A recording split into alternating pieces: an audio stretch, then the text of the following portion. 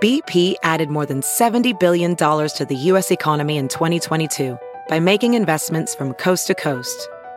Investments like building charging hubs for fleets of electric buses in California and starting up new infrastructure in the Gulf of Mexico. It's and, not or. See what doing both means for energy nationwide at bp.com/investing in America.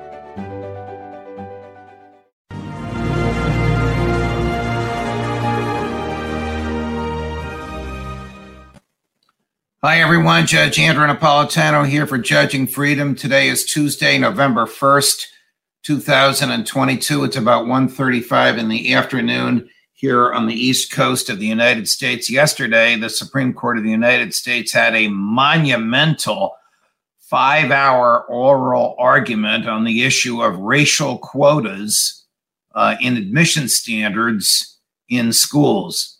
It's an interesting, very interesting case that we all thought wouldn't come back, but it has come back because the Supreme Court, the last time it addressed it, punted. Can a private school, Harvard University, which receives federal funds, use racial quotas in its admission standards? Can a public school, the University of North Carolina, which is directly owned by the state of North Carolina, employ racial quotas in its use of admission standards? The history is an unsatisfactory one because the last time the Supreme Court looked at this, about 22 years ago, it punted.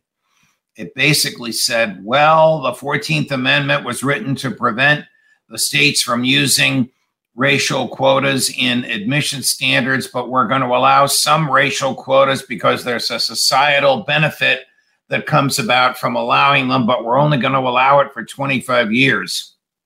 The 25-year rule was made up out of whole cloth by Justice Sandra Day O'Connor. There is simply no constitutional principle which says that something that's constitutional today will be unconstitutional in 25 years or vice versa. The 14th Amendment was written in the aftermath of the war between the states in order to remove race from the armament of the states in their tools of governance. However, in 1896, just 40 years after the end of the Civil War, the Supreme Court ruled that the states could use race in their decision-making so long as they used it equally. This is the so-called separate but equal doctrine of an infamous case called Plessy against Ferguson. In 1954, Plessy against Ferguson was reversed in a case called, you know this one, Brown versus Board of Education, in which the Supreme Court ruled that separate is inherently unequal, and the majority race, then whites, would always suppress the minority race, then blacks.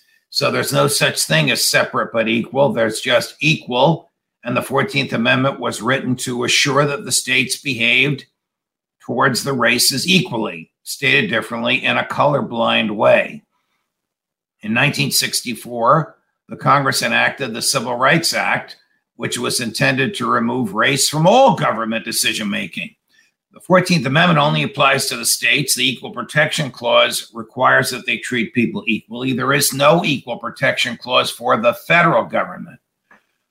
So Congress enacted the Civil Rights Act in order to require all government to be colorblind. Unfortunately, Congress went too far and required colorblindness on private property as well as on government property. Okay, all of that is the background, including the case 22 years ago written by Justice O'Connor.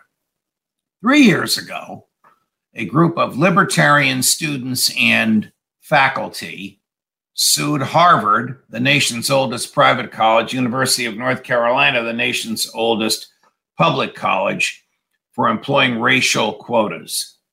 The suit against Harvard is based on the fact that Harvard receives federal funds, and in return for receiving those federal funds, Harvard agreed to abide by federal non-discrimination standards. So effectively, if the 14th Amendment means anything, if federal laws mean anything, then neither Harvard, private but receiving federal funds, or University of North Carolina, public and owned by the state of North Carolina, can discriminate on the basis of race. Both schools have argued that their discrimination on the basis of race is beneficial, that it helps society's goal of a racially diverse future, and it helps to eradicate or to right, R-I-G-H-T, past racial wrongs.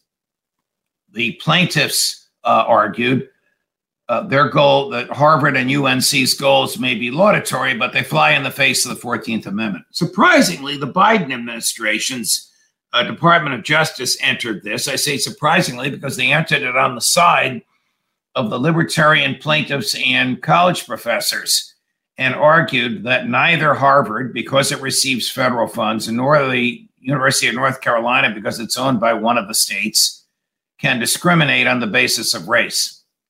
There was an embarrassing moment yesterday during the oral argument when when the Solicitor General who represents the federal government, she had just finished attacking Harvard and attacking North Carolina, couldn't justify the use of racial quotas by universities that the feds own: West Point, Annapolis, Air Force Academy, Coast Guard Academy. They all use racial quotas. Oh, she defended that by saying it's a matter of national security.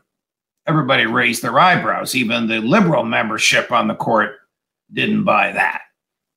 So where is all of this going to go? It appears from the questions put by the justices and their banter among them yesterday that the court will invalidate the Justice O'Connor opinion from 2003, involves the University of Michigan. And the court will say the 14th Amendment means what it says. And Brown versus Board of Education is still the law. And you can't use race as a basis for decision-making if you are owned by one of the 50 states or any governmental entity in the United States, or if you receive federal funds. And that's, in my view, the way it should be. The Constitution was supposed to have been colorblind from and after the addition of the 14th Amendment. We all know it hasn't worked that way. Look, there's a lot of flaws in these laws. Some of them purport to regulate private property, which the feds have no authority, in my view, to do whatsoever. A lot of this comes about because of federal aid to education, which is nowhere justified in the Constitution. The feds should have nothing to do with education and nothing to do with private property. All of these problems with race have come about because of the government, because of the state governments, and now because of the federal government. If the Supreme Court does the right thing and removes race from the Harvard obligations and removes race from the North Carolina decision-making, it'll be a step in the right direction. We should expect an opinion on this after Thanksgiving, but before Christmas. Judge Napolitano for Judging Freedom.